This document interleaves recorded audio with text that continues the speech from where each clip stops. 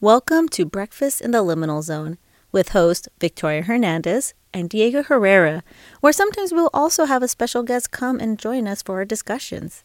Please join us as we introduce you to the worlds of the supernatural, occult, places or people in history, or whatever our interest is for that week. Please come and sit back and have breakfast with us in the Liminal Zone. Hi. For this episode, because we're talking about Medusa, we wanted to give a content warning because we're talking about Medusa and there are conversations about SA and violence against women. Hello. Hi. Hello. Welcome, everybody. We're back from a little hiatus. We've been doing spooky shit for the month. It's been busy, and now it's the end of October, and there's definitely gonna be more future episodes lined up. But thank you for bearing with us, and yeah, I'm excited to do this episode. Yeah, no. We also have Eric in house. Hi, say hi. He has his own mic, so now he won't sound terrible like the first episode. Far away. Episode 0, guys, if you ever wanted to look back. Oh god, yeah. But we're the Gorgonzola, right? Yeah, so today's episode we're going to be talking about Medusa.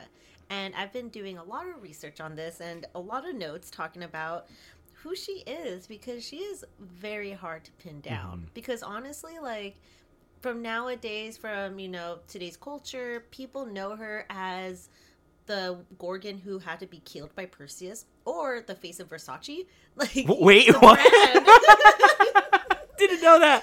Yes, they use her as for a logo, and so that's all that there is, and so no one really knows why her story or anything. Oh, check that out. Yeah, but a lot of yeah, it's a very popular brand, and they only know her for that. No, I don't know enough about fashion. I want to know more about fashion history, but in recent times, it's literally they put blood in shoes, or I don't know what else in fashion they do.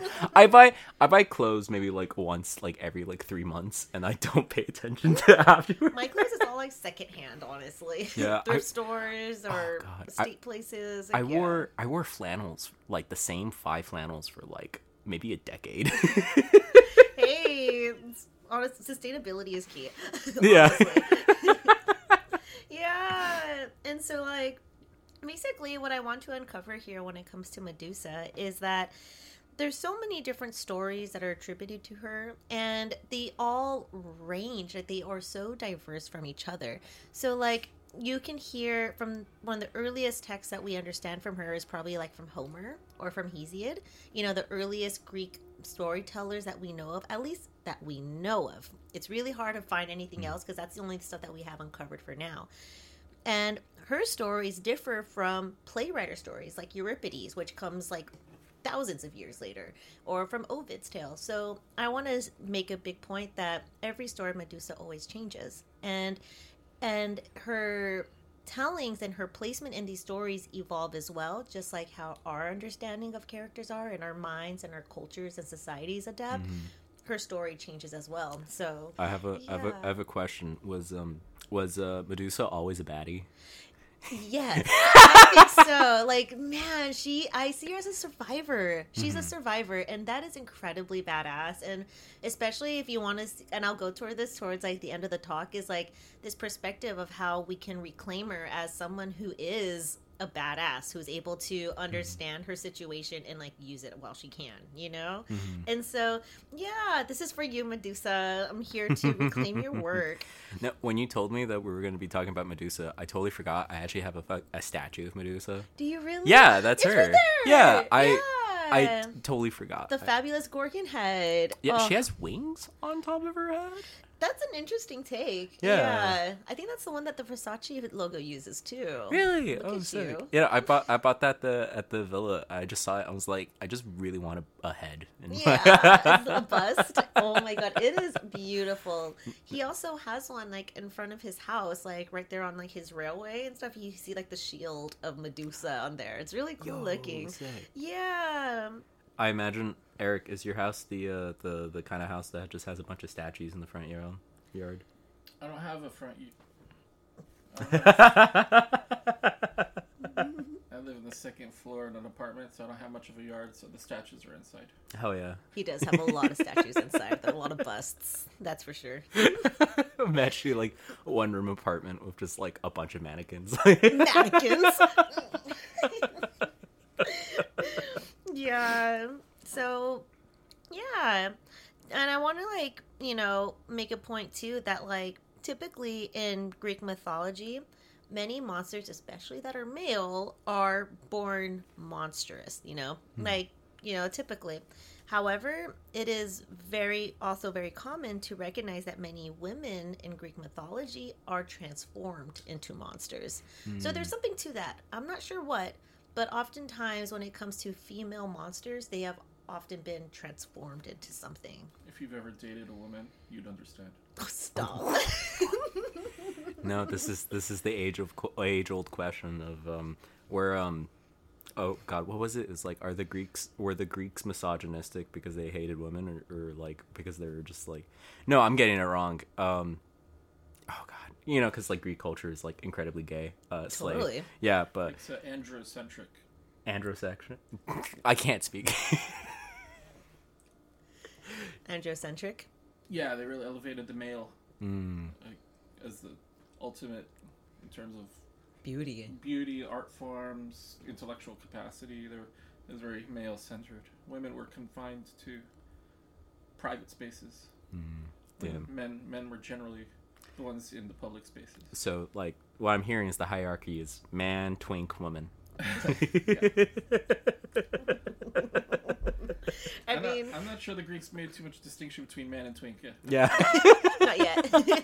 But they did like the twinks, though, that's for sure. Yeah. They just didn't have a name for him yet. Like gay. They didn't say the word gay. But they were like, ooh, I love my fellow men.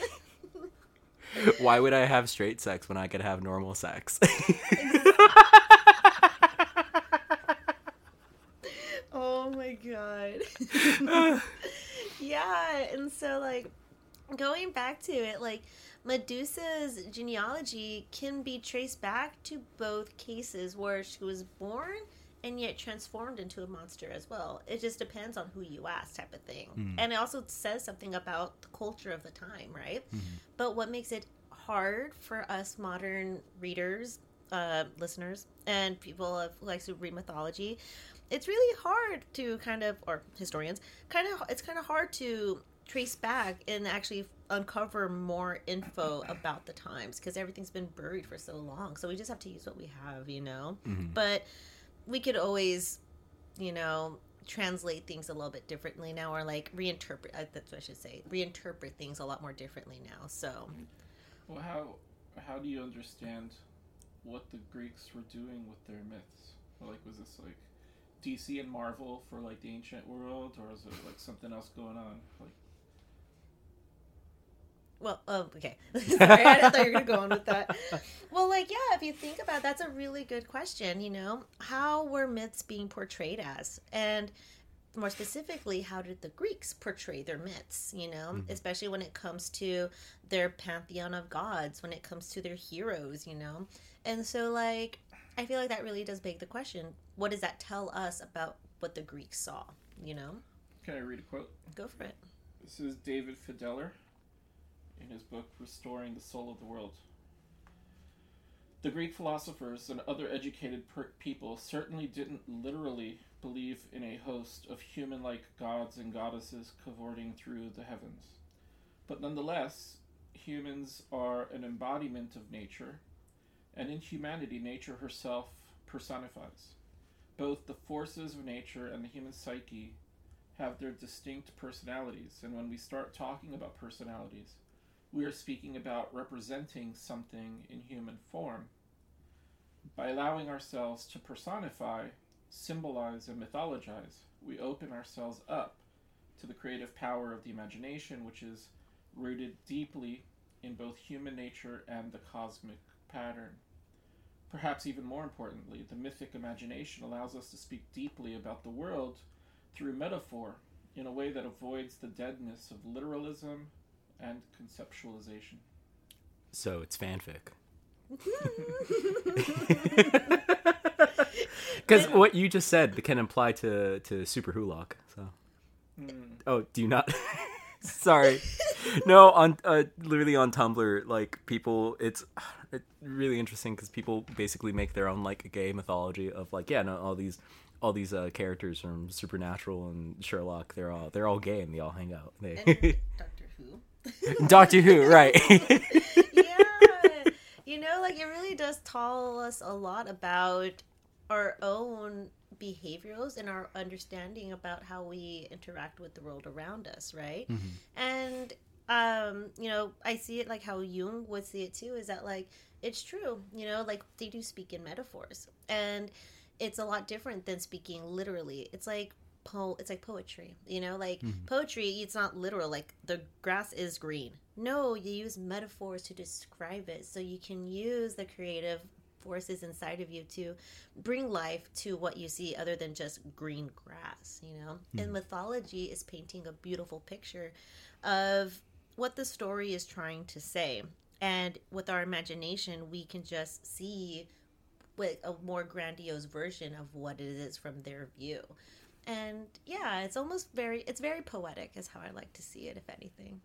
I think Jung also said that the Greeks used their mythology to project their internal psychic states externally, so you could sort of see the dramas. Like there was a way to project what's happening inside of us, like in these stories, so that we can then sort of understand them and therefore understand ourselves. And he says once we lost that, we had to internalize all of these conflicts and problems, and so now that's why we have like neuroses and all these like psychological issues, because we don't have that capacity to externalize and project like the internal dramas that we're all sort of grappling with. Definitely. Like if you find a mythology of seeing like a god like moving the sun around, and like there's a story about the sun and the moon's placement in the sky. Oftentimes it could be seen differently, but it's not a literal story of how the ancients saw the moon and the sun rise. And it's more so of like the inner souls traveling, and they use the sun and the moon as a projection of how they traveled within themselves. And yes, that's a really good point, because like you have to look beyond that. In the world that we live in now, everything's very literal. We're very scientific. We want to see things like black and white, And so we have to tap into that world, because they didn't have the literal definitions of things as we do now back then, They didn't. There was a different science that they used. So they used imagery. They used their creative forces. They used their imagination to describe these things. And oftentimes the world is projecting what is going on inside of us as well.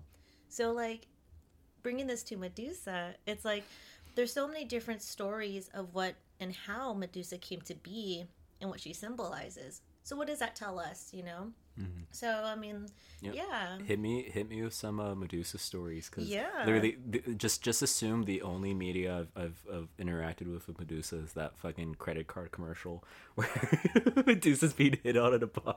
I don't know what you're talking about. No, I watch. I'm online way too much, but I don't know. I did want to ask, because like you said earlier, like a lot of this stuff we know from like playwrights, or not playwrights, but I guess just like people like Homer and Euripides and stuff.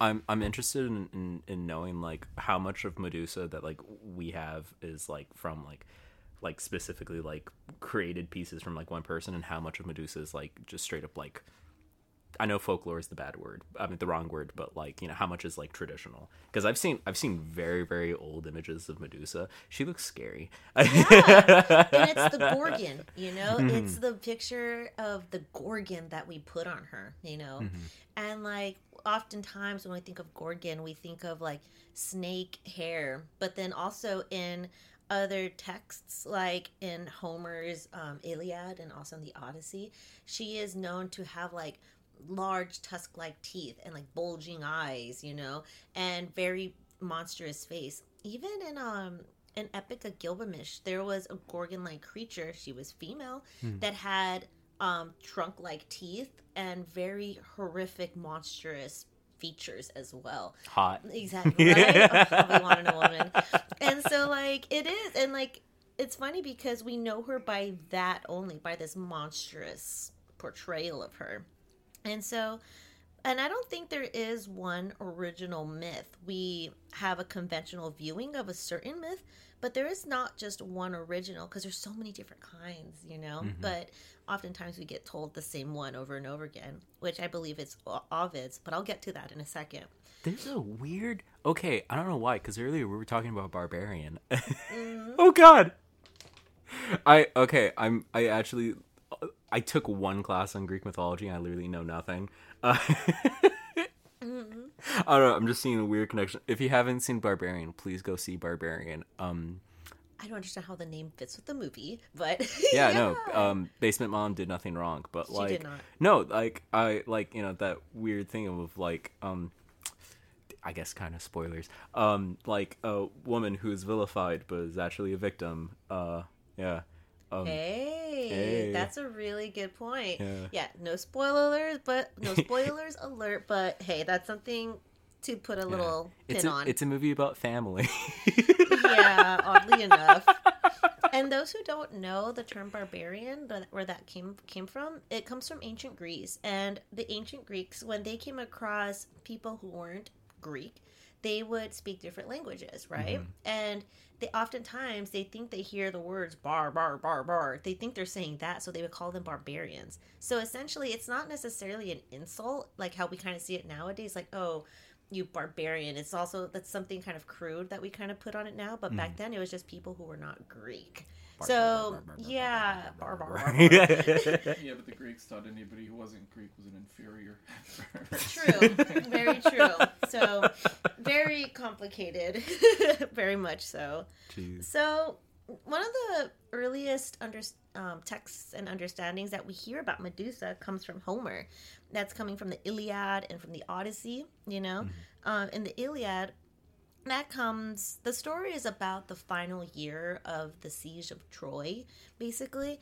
And in book 5, Athena uses the face of a gorgon that is encrusted on her aegis breastplate. It's an aegis or breastplate, and she uses that to kind of daunt her enemies. Like, she uses that to provoke her enemies, saying, like, I have this on my shield, don't come near me. That is also used in Book 11 by King Agamemnon, where he also uses the same shield of a gorgon on top of his shield as a way to ward off his enemies. So it shows that, like, gods and mortals use this as a defense mechanism. And a little backstory too, the name Medusa actually translates to protector and to ward off evil. So kind of interesting to see how that phases, you know what I mean? Like, so what does that mean from there? But I'll plant that in right now. Kind of like Pazuzu, where, like, you know, Pazuzu looks really scary, but it's actually like used to like protect kids. Exactly. Yeah. Hi, we're back. I forgot to change out batteries on the fucking recorder. Forgive us, guys. But what were we talking about? So to continue with that, so we'll pause for what we were at before. So I was just talking about really quick about the Iliad. To move on to the Odyssey really quick. And so the Gorgon, not Medusa, but the Gorgon is introduced at the very end of when Odysseus goes into the underworld, right? Which is, I believe, in Book 11 as well. He has a catabasis going down under. And as he is about to leave the underworld, Persephone pretty much like plays with him, saying like, leave in time or else I'm going to have the Gorgon head follow you, basically. And he freaks out. And we know that Odysseus is a very brave man because, like, his crazy stories and everything, but for some reason a floating Gorgon head is what really ticks him off and like really leaves the underworld really fast. What's a Gorgon? So basically, like, that's funny that you asked that question. Yeah. But yeah, so that's a really good question. What makes a Gorgon a Gorgon? From what we have here, Homer's version, it doesn't give us an actual depiction of it. He really just says a Gorgon is a hideous creature with tusks, bulging eyes, and it is on the shield of Athena's aegis. And also here in the Odyssey, she is like a creature that dwells in the underworld. Like, she's living, but she does like Persephone's bidding. Like, she's there working with Persephone.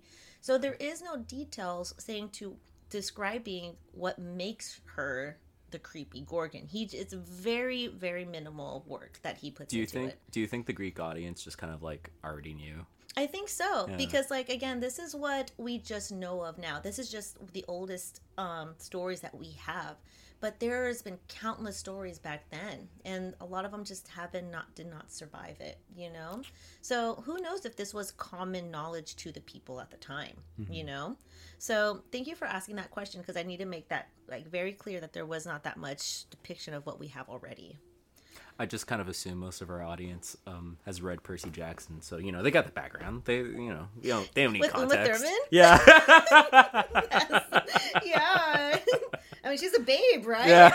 She's not the horrible, bulgy-eyed one. Also, audience, don't get mad at me, but there are chocolates in front of me, and I might get one or two while Victoria's talking about Gorgon. If you hear the munching. It's the worst ASMR. No, there's Reese's in here, and I really like Reese's. So the next story that I want to go into is with Hesiod's story of, when he introduces Medusa. And so he is known for the Theogony, which is made around 700 BC. And the Theogony is basically a genealogy of the pantheon of the Greek gods. Mm-hmm. So this is very interesting and important because this is actually one of the longest lasting texts that we have that gives an actual pantheon of the Greek gods. So it's like an encyclopedia basically of the Greek gods. And so it's not the oldest, it's not the first mythology, but it's the oldest source that we have, just making it clear. And so also to give a little reference, Hesiod and Homer were around the same time, basically. And so, yeah, they were around the same time. So if you want to like kind of build their story together, you can kind of do that. But in his section, he has the Shield of Heracles, which provides an account of Medusa's fate, which is her beheading, and her offspring, meaning her kids, and the Gorgon sisters that she has. Who are her kids? That will come into it. But believe it or not, you will not believe it. Pegasus. God. The winged horse. Yeah. Hercules, like, right-hand steed. That's Medusa's child. Medusa's a horse girl. She is. And also a wild boar called Creacidor, if I remember correctly. Yeah. And so, again, there's so much more to her. She's a mother as well. And so, yes, so really quick by how Hesiod puts it, Medusa is born from two sea gods, Phorcys, and who is the son of Gaia, and Ceto, and that's his sister. Basically, from them, they have the three Gorgons, which is Medusa, Stheno, and Euryale. And he makes it clear that Medusa is the only one that is mortal. Doesn't say why, but her two other sisters are immortal, and they're ageless, but she does not. And he also says that Medusa suffers a woeful fate. But does that become that? Is it because she's mortal? Who knows? But that's all he tells us. Ooh. Sorry, guys. The gods just know, hey, we could fuck with this one. Yeah, it's so strange. So, yeah, and so basically he says later on that she laid with Poseidon. And going into it, laid is really like literally translated into having sex with. So this time she laid with Poseidon in a soft meadow with spring flowers. Oh, that's why she gives birth to Pegasus. Because I know if all the other gods, it's like they look normal, but for some reason Poseidon, his kids are fucked up. Yeah, he's the sea king, the sea god, basically the sea god and stuff. And then out of nowhere, like really instantly after that following line, after that says that she laid with Poseidon, Perseus comes and kills her. That literally, if you look in the translation, he comes and kills her. And from her decapitated, bloody head sprang two winged creatures, the Chrysaor and Pegasus. And that's all we know from Hesiod. What's the Chrysaor? It's a flying boar. Oh. So it's a giant pig flying around. It's kind of scary, but it's adorable. Yeah. So yeah, so it gives a little bit of account to her backstory, but it doesn't really give us her details about who she is and how she looks like. And then again, it doesn't tell us how she became monstrous. He just says that she laid with Poseidon, and then she gets killed by Perseus. So it fails that one rule. I forget the rule of like you're supposed to like it like a movie passes if you have two female characters talk about anything else other than a man. Yeah. Interesting. Also, Shakira got robbed by boars one time in Spain. Did she? Yeah. Damn. Yeah, she's in queen. prison right now, but like Shakira's in prison? I actually don't know because she tried evading taxes, and I don't know if she's in prison or not. But I like to imagine we would have known that if it weren't for the boars. Damn it. Yeah, that flying boar Medusa. It Tom. all connects it. Pay your taxes. Pay your taxes, guys. Yeah. I don't know. Be robbed by the boars. Be robbed by the boars of flying pigs.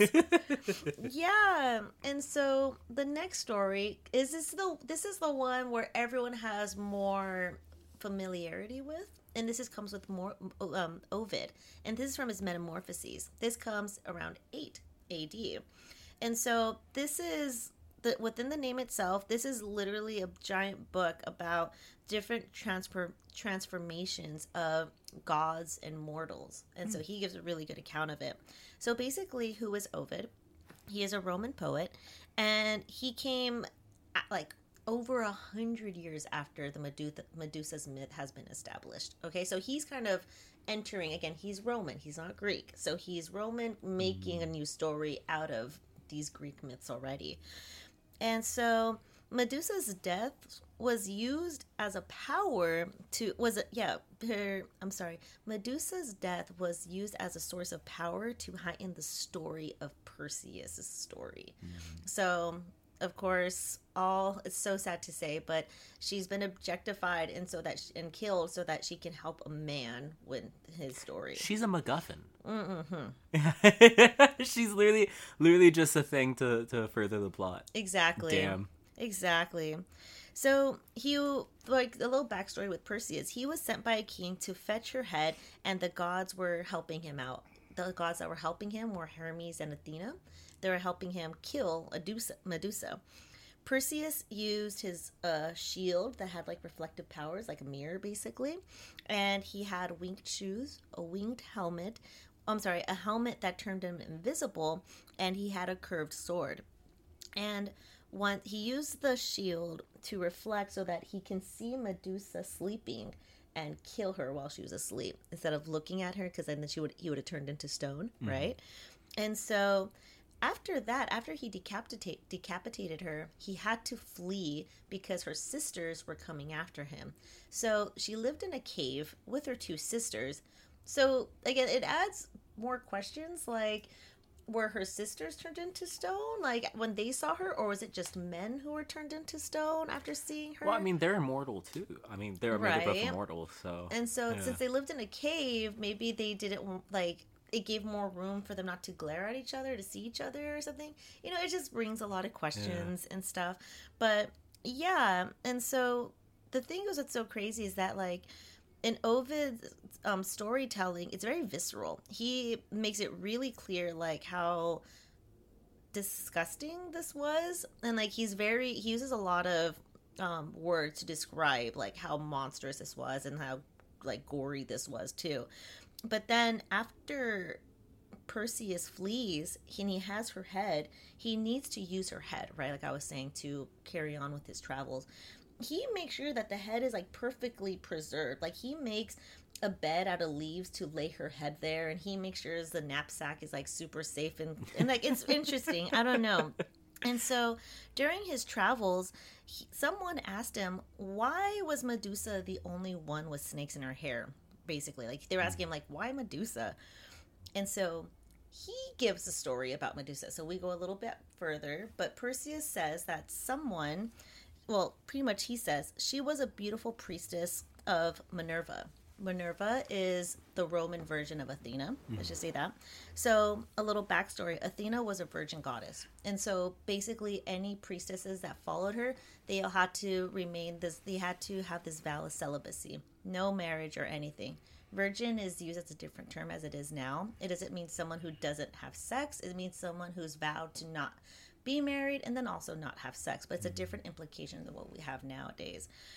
So, and her hair, Medusa's hair, was her most notable attribute. She had the most beautiful locks, and she was a very beautiful woman.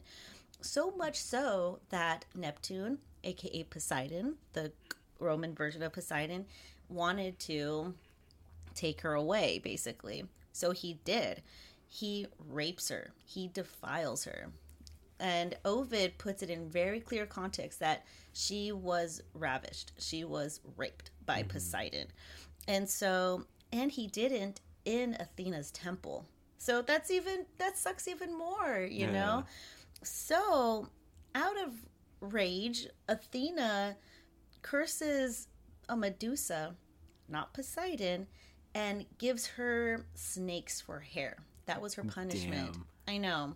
And so... Wait, what was she wearing? Eric! You can turn off his mic. And so, basically, turned her hair into snakes. From then on, Minerva carries Medusa's head on her shield. So that's where this story comes into play, where since then, Minerva keeps her head on her shield and uses it as a force of protection and a way to ward off evildoers, basically.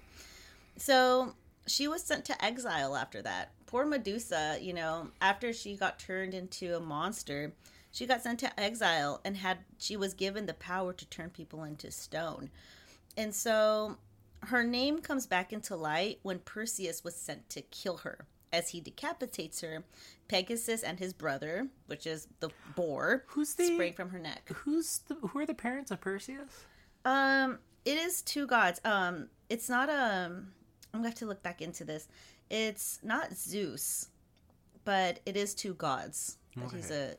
It's one god and one human. I'm sorry. So he's like a Hercules type of figure almost, where it's like half god, half human. I could be extremely wrong. I'm just gonna. I think it's Poseidon, but I've only seen Clash of the Titans from 2013. So. Yeah, and so what's interesting is that after she died, she was able to have these kids, which is Pegasus and the boar, Chiosis. And so, like, Athena put her in this position where after she got, you know, raped by Poseidon, I should have said trigger warning before this. I'm sorry, guys, but yeah. I'll put it in the show notes. Okay, cool. Yeah. Thank you. And so, basically, after she got killed, that's when she was able to have kids and stuff. So it's a very interesting side story to that. So it's really sad because, like, the Romans didn't really see Minerva, aka Athena, as a level-headed person. And oftentimes, too, in Greek mythology, Athena always favored men in her stories and stuff. Like, she's a pick-me. Yeah. She's like an Uncle Tom for males, I guess, and stuff. Yeah, I'm not like other girls, okay? Yeah, exactly. Perseus was the son of Zeus and the mortal Danae. So it was Zeus. Okay. Mm-hmm. So she could have poisoned, she could have punished Poseidon. Minerva could have, but because she's at least powerful as he is, but instead she takes her revenge on Medusa, which is really sad. Yeah. And so, yeah, going back, like, it's seeing that one of her devotees got defiled in her own temple, she took her rage out on the wrong person. So it's just really sad to see that. And so in this book that I got a lot of my references from, there's actually two books that I'll mention. It's called Pandora's Jar from Natalie Haynes, and the other book I used was Medusa Reader by Marjorie Garber and Nancy Vickers. But going back to Pandora's Jar, basically Haynes brings up an interesting point for modern readers. And An interesting example of the hair transformation can be seen when French women who were forced to have their head shaved after World War II because they were perceived to be in cahoots with the Nazis. So basically, why were their heads shaven? Because it was a punishment for being considered beautiful by the enemy. So having their head shaven or a woman's head shaven has been something that's been found in many times, even in biblical times too. It's a way of like, what's the feminine word for it? It's not emasculating, because emasculating means like you're taking the manhood away from a man, but you're taking away like what makes a woman, basically. I'm not gonna try. Yeah, but I hope you guys can follow along with it. It's like you're taking away what made her uniquely her, basically. And for some reason, it's always the hair. That's always a very common trope. So going a little bit forward now, thousands of years later, he's a very controversial figure, but I feel like his points are somewhat interesting but notable to pick and choose. Sigmund Freud. So hey, our favorite Austrian crack addict. Our favorite man to hate. He actually writes an essay on Medusa, basically. And a lot of people don't realize that. It's called Medusa's Head, and it was published in 1922. And so, of course, if you guys want to know, it is very sexual, and it goes into with that. And he used the mythology of Medusa to explain modern understandings of the psyche and individual behavior. And not just the Medusa's mythology, but he did that with mythology in general, which is one thing I actually do find that kind of interesting on his part, because as a person who loves mythology, he uses mythology as a way to understand the human psyche. Jung kind of like does the same thing too, but like Freud just has a very weird like points of view on this stuff. He's got issues. Yeah. Yeah. Every time I go online, if I'm on like I saw this one TikTok, I hate it a lot, but it's this woman. She's like, if I wasn't dating my boyfriend, I can like totally see like mothering him and like taking care of him. And I scream to the void, Freud. He's at it again. I can fix him or something like that. Or when guys say that, like, oh yeah, I want a girl who reminds you of my mom, or That's something, horrific. who'll wipe my butt and clean for me and cook out for me and all these things. Oh, good God. So basically, there's a lot of things that he correlates with when it comes to sexuality and Medusa's mythology. The biggest takeaway is that the decapitation of her head is the sign of castration. Okay? Yeah, so I'll go into it. Medusa's an actual penis. She's her head. He goes into it. And so I'll read a little excerpt from this. The terror of Medusa is thus a terror of castration that is linked to the sight of something. It occurs when a boy who has hitherto been unwilling to believe the threat of castration, and he catches the sight of the female genitals, probably those of an adult, or his mother, surrounded by hair, and essentially those of his mother. So meaning that a kid is repulsed and scared when they find out that when their female parent has genitalia, and if it has a bush around it, it's even more scary. He saw his mother pubes. It's like, why are there snakes there? Yeah, the snakes in her hair is seen as compensation for the fear of losing the penis. It's so strange how he words that, okay? And so, like, the snakes, like, represent, like, pubescent hair almost, but also penis at the same time. The stiffness of her turning people into stone is, of course, linked with erections. Because she makes people rock hard. Oh, Yeah. I hate... And the virgin priestess in her, for her being, okay, and this is like interesting, for her being a devotee to a virgin priest, a virgin god, is a symbol of horror, so he says, because she is seen as a woman who is unapproachable and repels sexual desires. So of course a woman who is monstrous just is because she doesn't want to have sex. She is a terrible horror because she is unapproachable. Is that what we see? Like, come on, dude. So Nowadays we have nun porn, but back then they had Medusa porn. Yes, exactly. Exactly. And he goes more.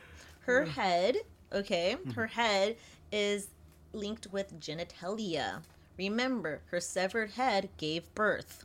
Okay? So just like how a penis would, or, a vagina would, gives birth, decapitating your head, castration, there's a lot of links to it. Yeah, there's a serial killer who says the same thing.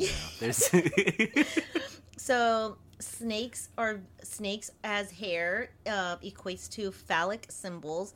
Turning men into stone equates to erection at the site of genitalia. So he's really deep diving into here. And he goes on to say that men used her solely to affirm their masculinity by using her as a secondary figure in their stories. So basically saying that, like, he says the importance of this story of Medusa is only to affirm the manliness that men have to go through in life. So we have to decapitate the woman in order for us to be men. I say us as in I'm one of them. But, like, it's wait, so you're not? strange. No, I'm not. So he has a very interesting take, I don't exactly agree with it, but it is something to say, like, he was really trying to go something here with that. Can we? I really want to try out something right now. So, the three of us, let's look around the room and see how many things can be interpreted as a penis. Because we have the mics. That's a penis. That is. There's water bottles. You have a hand over there. It's like one of those hands that people use for drawing, as a little thing. Yeah, a five-headed member. The five-headed member, exactly. It's a representation of the echidna penis, because echidna penises, they have 4 heads on it. Do you see anything phallic in here, Eric? Do you want a self-report, Eric? Yeah, my count's up to 35 right now. Damn it, Freud. He's like, yeah. Yeah, no, it's literally one of the things where it's just like 2 straight guys just hanging out, like literally quote unquote straight guys just hanging out doing the gayest shit imaginable. But when they actually put it into words, it's like, well, you didn't have to make it gay, like. Exactly, right?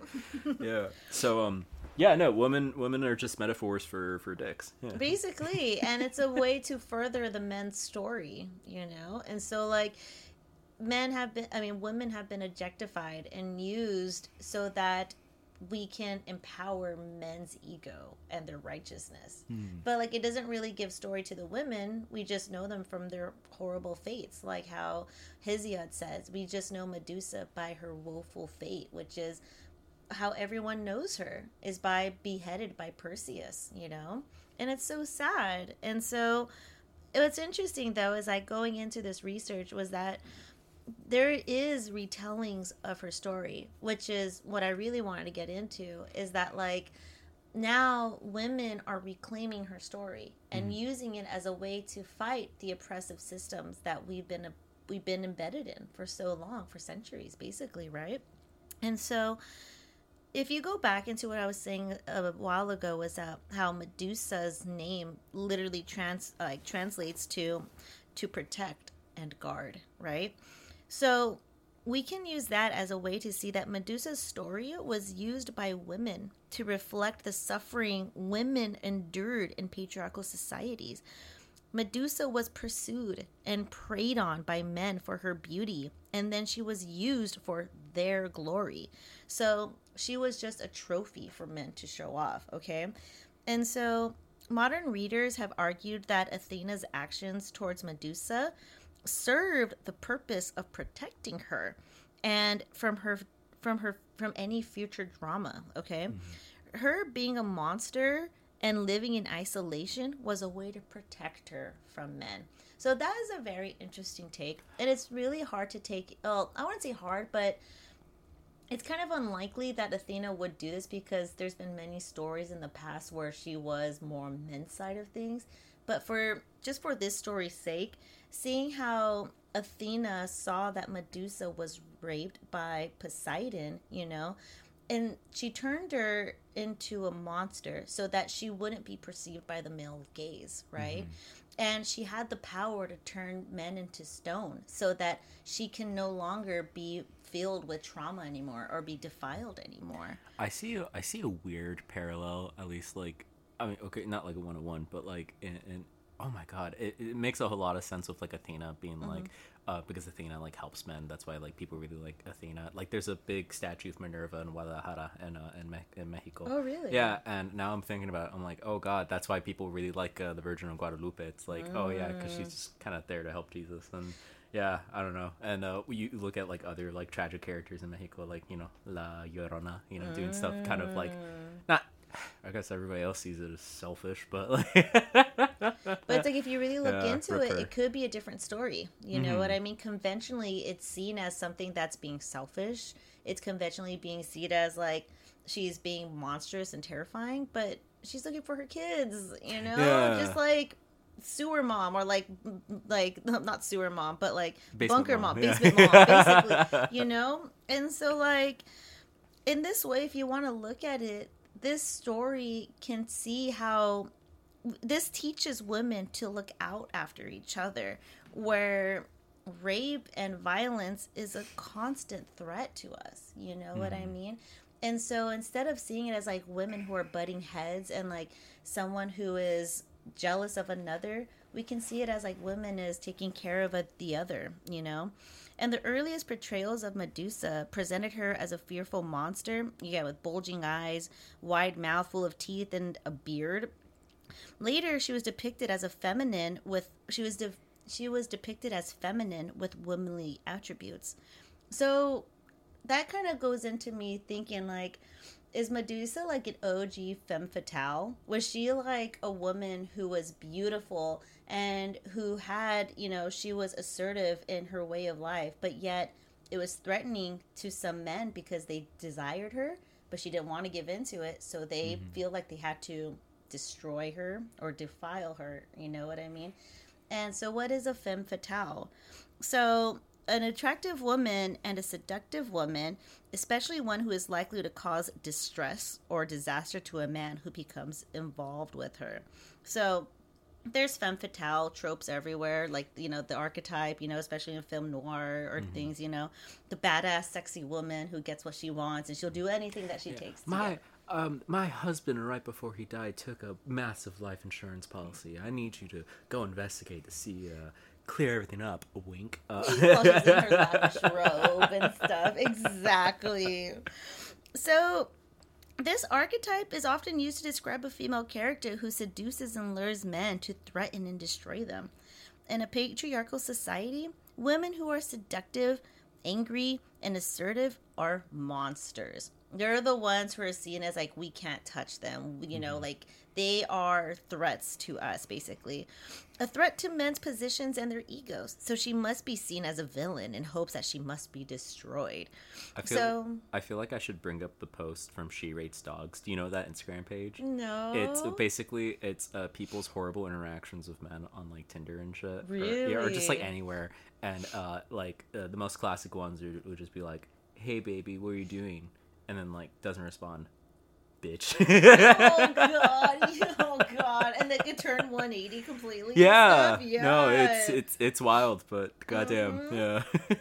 Yeah, and so like, I mean, it shows in so many different ways how like men can be like completely fragile when they're not given what they wanted automatically. You know what I mean? And in this case, it is the woman herself. You know, and so basically, nowadays, women are deconstructing the conventional male narrative of Medusa's story, thus reclaiming her story as a symbol to fight for women's rights.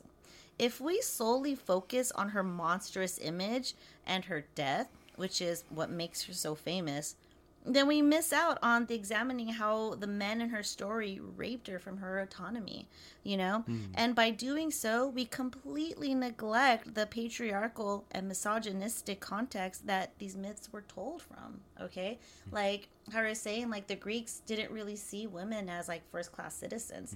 It was men and the twinks, but the men, And so, like, these stories about women were coming from a patriarchal, perspective, a misogynistic perspective. I'm still surprised Ovid, a Roman, like, wrote about that, because the Romans weren't particularly, I mean, they weren't exactly female friendly, and like the Spartans were super like war animated, and stuff, and so they didn't really care about these things, but this man kind of gave a voice and a background to her. It wasn't the prettiest, but he did write about her, yeah.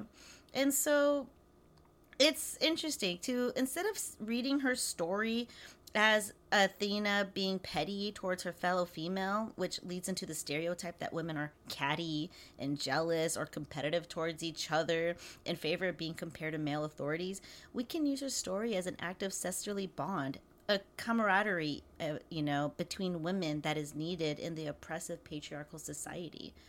And so, I don't know, it's like food for thought to see, like, how can we see this story a lot more differently? Mm-hmm. And so instead of seeing Medusa as a victim, we can see her as, like, someone who is a protector, someone who chooses to live the life of isolation so that she can focus on her own autonomy because it was completely taken away from her, I'm surprised we don't see more interpretations that call out Minerva more, because I've seen it in, like, the culture right now, like, like people kind of like not really liking like girl boss feminism and not really liking like I guess just white women in general, because it gets really iffy because the like long history of like look at like the suffragette movement. It was like, yeah, no, we're trying to get the right to vote for white women because can't have all these other races having a political power. And then like there's this whole conversation like I've seen wild people online who are like, oh, you're just saying you hate white women because you're trying to be sexist, and it's like, yeah, only to white women. Yeah, it's like does it even have to be about that? Like racist towards sexism and stuff. It's like it's so weird to see like how I don't know these narratives come, like see where they come from, and like where they leading to. Then again, I am actively on Twitter, and it's a hellscape. So yeah, it is. You go down a rabbit hole, that's for sure. When it comes to Twitter, that's why you take care of the Twitter page. Yeah. I just take care of the Instagram. No, I keep getting recommended because like the page is new and I keep getting recommended like really weird Freudian shit of like it will be just like normal pages, but I think the last thing I got was just like it's like those like really annoying like spam sex pages, which is like it's like, hey baby, I don't know, I hate it. Yeah, there's some weird things that get given to us from these things. It's only gonna get worse because Musk is in charge of Twitter now. Did he buy it officially? Yeah, he bought it officially, and I saw online ever since when he officially bought it, the use of the N-word went up like 500% on Twitter. Yeah, oh, wow. Twitter's a hellscape. Don't get on it. Just learn from my mistake. Oh my god, say less. You don't have to warn me twice. Oh wow, I did not know that. Yeah, goddamn. Yeah, one more thing I do want to mention here is that like, this is a really cool example about reclaiming Medusa's story, right? Mm-hmm. And in 2008, an Argentine-Italian artist by the name of Luciano Garbati went even further and reversed the entire narrative. He made a beautiful statue of Medusa, and it's Medusa gazes forward. I'm sorry, I just kind of babbled right for a second. The statue is called Medusa with the head of Perseus. And so his Medusa gazes forward with determination. Like there is completely no sense of sorry in her eyes. She is looking forward and she is looking with this very strong gaze. And she holds a decapitated head of Perseus. And so I want to show you, like, I can show you guys, if you guys, listeners, are still listening, you can look it up online, but it's a very powerful figure, okay? And it is shown with a black drop. It is a full naked portrait of Medusa, and she has her left leg standing forward with her left hand holding a knife or a sword, pointing down. And on the right-hand side, she has her right leg seated back, perfectly cushioned, and she has the head of Perseus holding him by his hair. And she's not holding it up like a trophy either. Exactly, like the famous one that you see in Italy. Like Perseus holding it up like that, Yeah, she just has it to her side like a suitcase. Exactly. Yeah. Her hair that's like the snakes doesn't look like horrid, disgusting snakes. Instead, they look like beautiful locks, like dreadlocks, if anything, just curled to one side. So I think this is a very powerful image. And there is a quote that I saw that was given to this, and it says, men are lucky that we are not asking for revenge. Instead, we are asking for equality. And so, ooh, I got chills because it's true. That's what feminism is about. It's not about upping the men. It's about being viewed as equal. We just want to be at equal with you guys. Oh, yeah, no, because every time people ask about, like, whenever you talk to crazy people on the internet, like I do, like, the first thing men will always ask is, like, okay, so, like, when you start talking about the equality, it's like, okay, so, like, they go straight to violence, saying, like, oh, so if we got in a fight, I could punch back. I'm like, so what the fuck is wrong with you? Why does it have to lead to violence? Exactly. That's, like, the farthest thing that we're trying to get into, It's, yes, I know. And so I kind of want to end this little talk about this quote from Nikita Gill and in her book, The Great Goddesses, Life Lessons from Myths and Monsters. And then she says this, and here I quote, "Maybe that's why you demonize them. You turn them into monsters because you think monsters are easier to understand than women who say no to you." Damn. So thank you guys for listening. But this is my feminist take on clearing up Medusa's story. And so, yeah. Is there anything else? I should have said in the beginning of this, fuck Zeus. Fuck Zeus. Yeah. He is that OG granddaddy who feels like he can get away with anything, and he does. Oh my God. His stories are vicious. He's that weird Theo at parties that your family tells you not to. He's gazing at everybody, all like the younger girls and everybody, and hits on everybody. It's a very strange character. Yeah. He's definitely not my favorite. Jesus. Oh, God. It's like Barbarian. Oh, God. It's just like Barbarian. Eric, you need to see Barbarian. It's on HBO. It's fucked up. Nothing I've heard about it so far is leading me to want to see it. No, it's great. It's good. No, this... No, the second half kind of turns into like a comedy. So like, but like, let's just say female power. Yeah, no, honestly, it's a movie about the family you choose and not the family you're born into. Yeah, honestly though, it is part of family importance because at that very end, it's just like grabs my heart and it's like, oh. I had a nightmare about Barbarian recently. I had a dream. I went to Chicago and she was in the hallway of my hotel, and I was like, I ran out and I started like running through Chicago, despite not seeing the bean in my dream. But I got really spooked. I'm not fucking scared of Barbarian because like. I'm gay and I'm like, yeah, no, she's slay. But I haven't had a movie actually scare me. It's a little freaky. It's a little freaky, yeah. No, but it's an LGBT movie. You'll love it, Eric. Yeah. Yeah. I do. Oh God, I want to. Man, I want to know like how Medusa is in like media right now, because I know there's like. The only thing that's coming up to me is like she's always in cartoons where like people always like use her gaze, like she's always like a final boss or something and stuff. Yeah.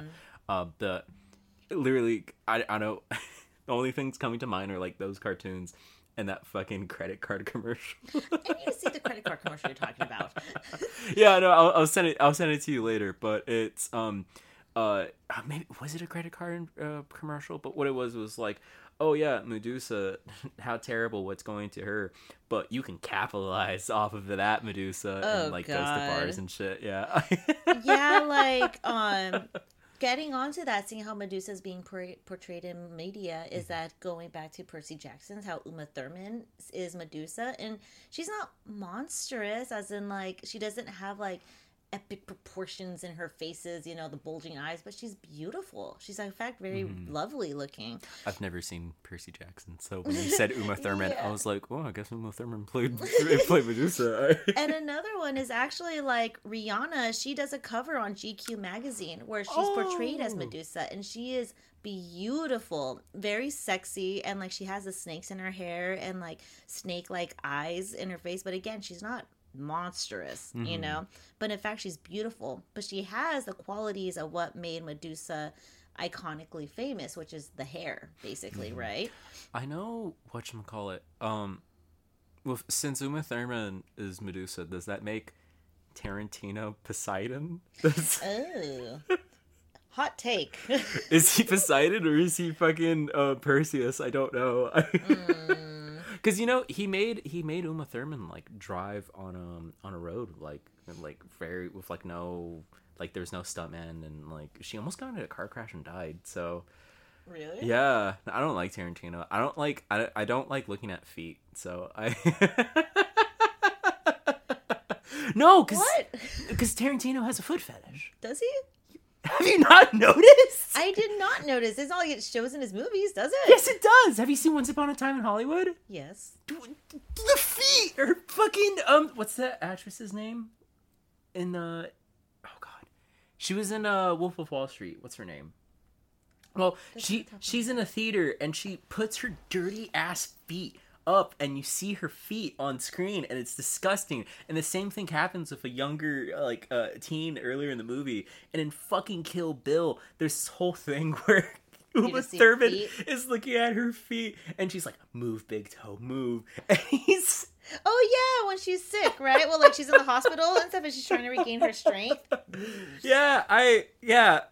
Tarantino's a foot fetishist. I like. Hey, I don't kink shame here. Yeah. Speaking of, Eric's got his he's got his toes out. So Me too. We're comfy here. I'm very self-conscious about my own toes because I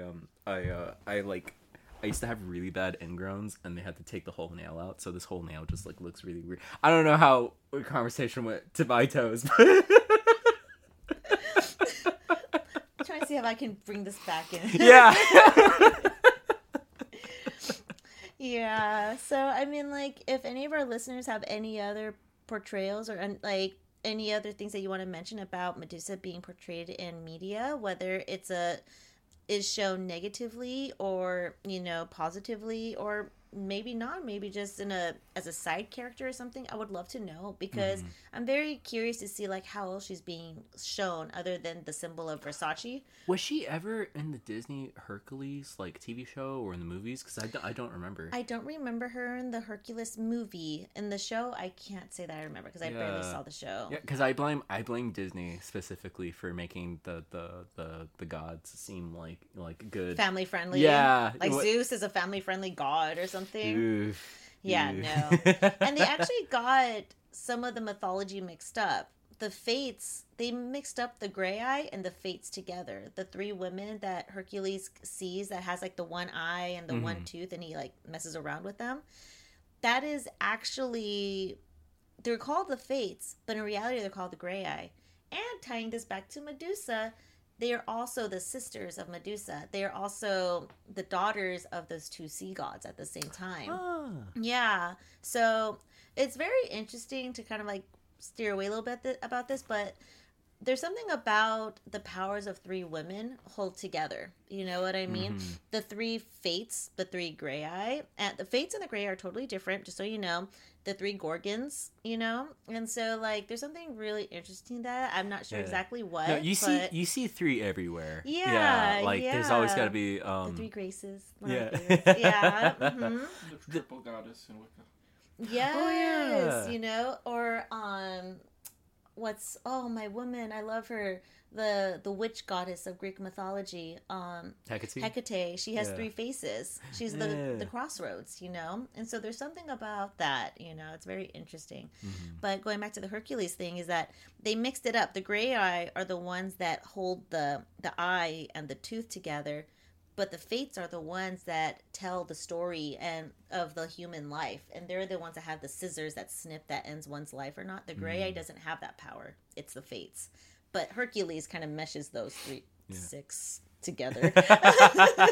And so, yeah, they got that a little wrong. Yeah, but that's just me being a nerd. I did hear from what I remember from, it's either from an art class I took or from that mythology class I took, but one thing I heard, like, because looking at like really, really early depictions of Medusa, she's very like bloated and she like her tongue's out, and yeah, what I heard is that basically that's a corpse. That's because like with corpses they get really puffy and their tongues suck out, and you kind of see the same thing like I've heard, like, you know, like in the Aztec calendar in the center, like it has that, like that's death. And also with, like in New Zealand with the haka, when people like put their tongue out, that's also, it's like almost like an intimidation tactic. It's like, look, death. That, and see, so is that what Athena uses on her shield then, when she has the face of Medusa on it? Yeah. You know what I mean? It's a way to see, like, this is what I have, don't fuck with me type of thing, you know? But that is very true. Like, the whole decomposition stages, like, there is a bloatiness and stuff, and then, like, the eyes start, like, coming out, and then the tongue starts coming out and everything. Like, that is very true. I just never thought of it. It would be that stage of the decomposition process. Yeah, I know plenty of people by name who would love to be hot corpses. Hot corpses. But I know some weird people online, but you know, I'm sure that's a goal for some people. When you die, you just want to look good. Be a hot corpse.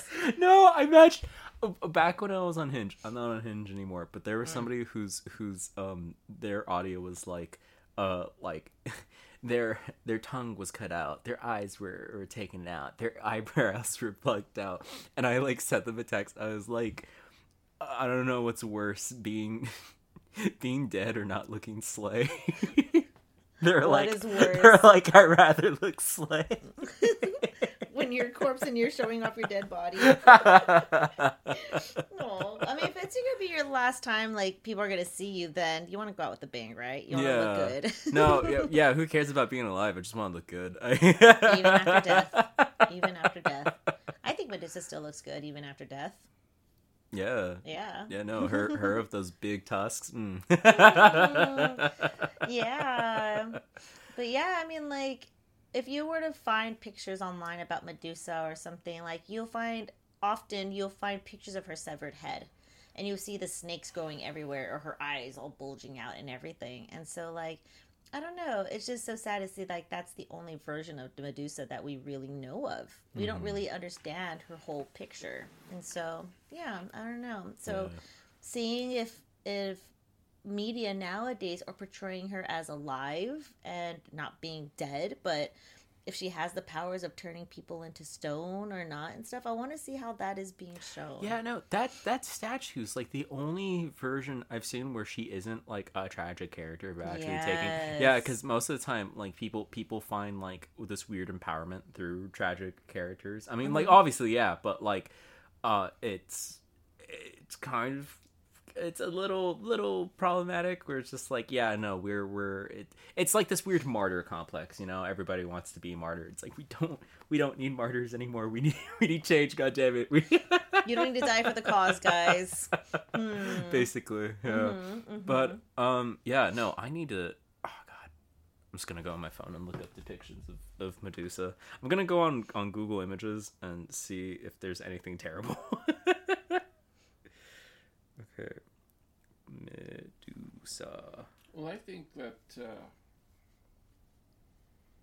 if we want to see the Greek myths as sort of speaking to sort of, you know, deeper, universal concerns and saying something about, you know, universal themes, that she might stand for.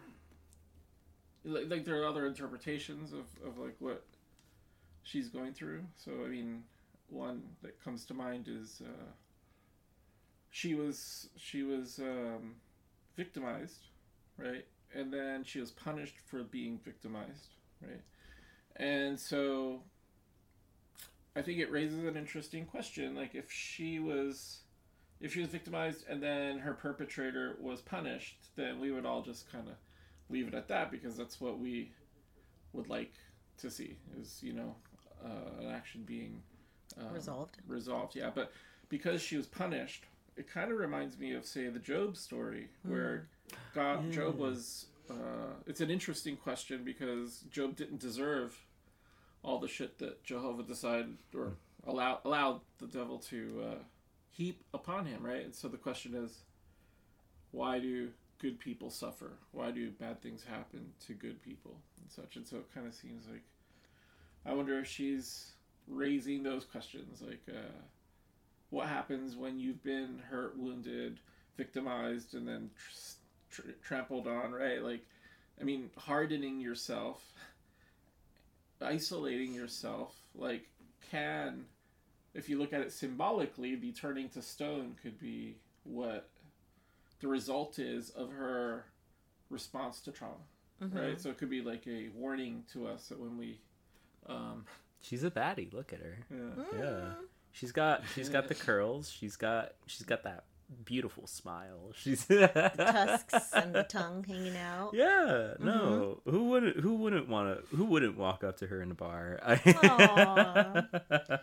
But I do see your point, though, and for those who don't know about the story of Job, it was one of the earlier stories that was told in the Bible.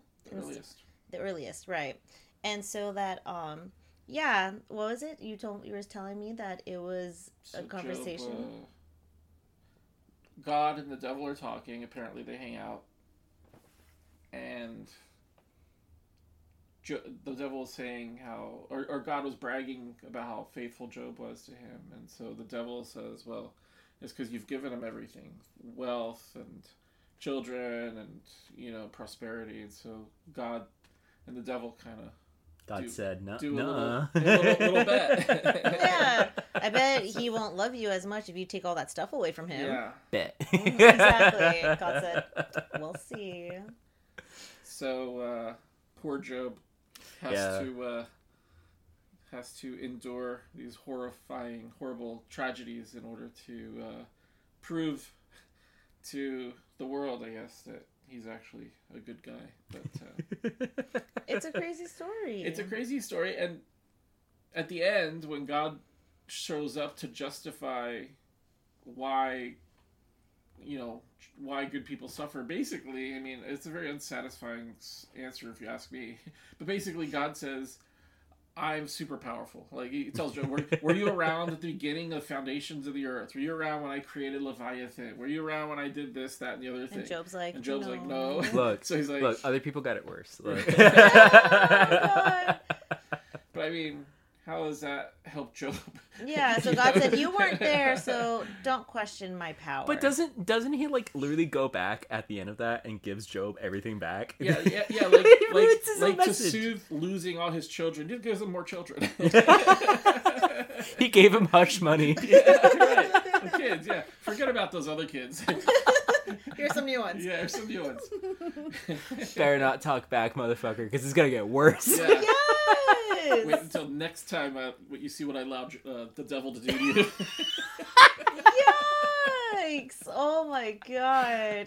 Shit. Anyway, getting back to the story. I mean, it kind of seems like she might be Another retelling suffering unjust, like a fate.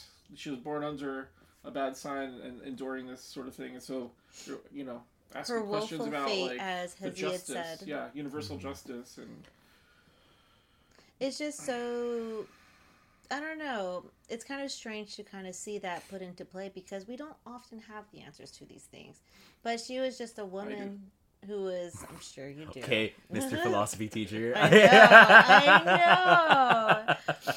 She, there's, things happen to us and we just don't understand why these things happen. But sometimes if not almost all the times, we're told it's all in the divine power, just trust the process and stuff, And so, I don't know. But if you think about it, I mean, so she was raped and then she was victimized by, Athena for having been raped. And so her response to then is to isolate, or the consequence of that is isolation in the extreme, right? To the extent that she can't look at anybody without turning them to stone.